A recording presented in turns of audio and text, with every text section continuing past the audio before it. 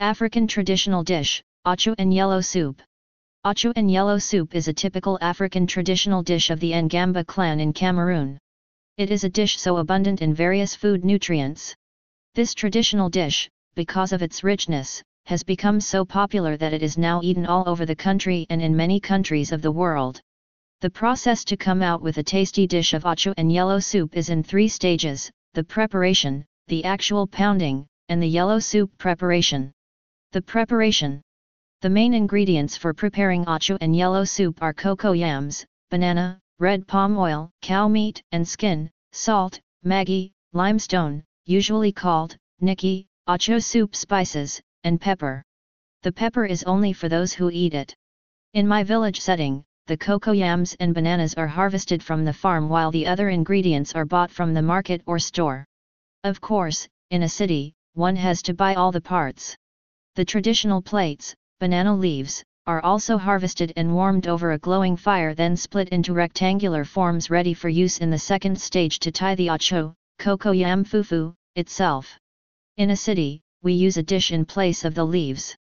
The cocoa yam and banana are washed and put in a sizable pot, beginning with the cocoa yams, then the banana, and finally some tender or young cocoa yams at the top. The pot is then covered with banana leaves or foil paper and allowed to cook until the cocoa yam and banana are soft enough for pounding. The actual pounding.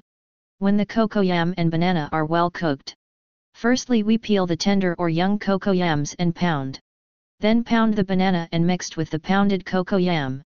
This is done in about 2 or more batches depending on the quantity.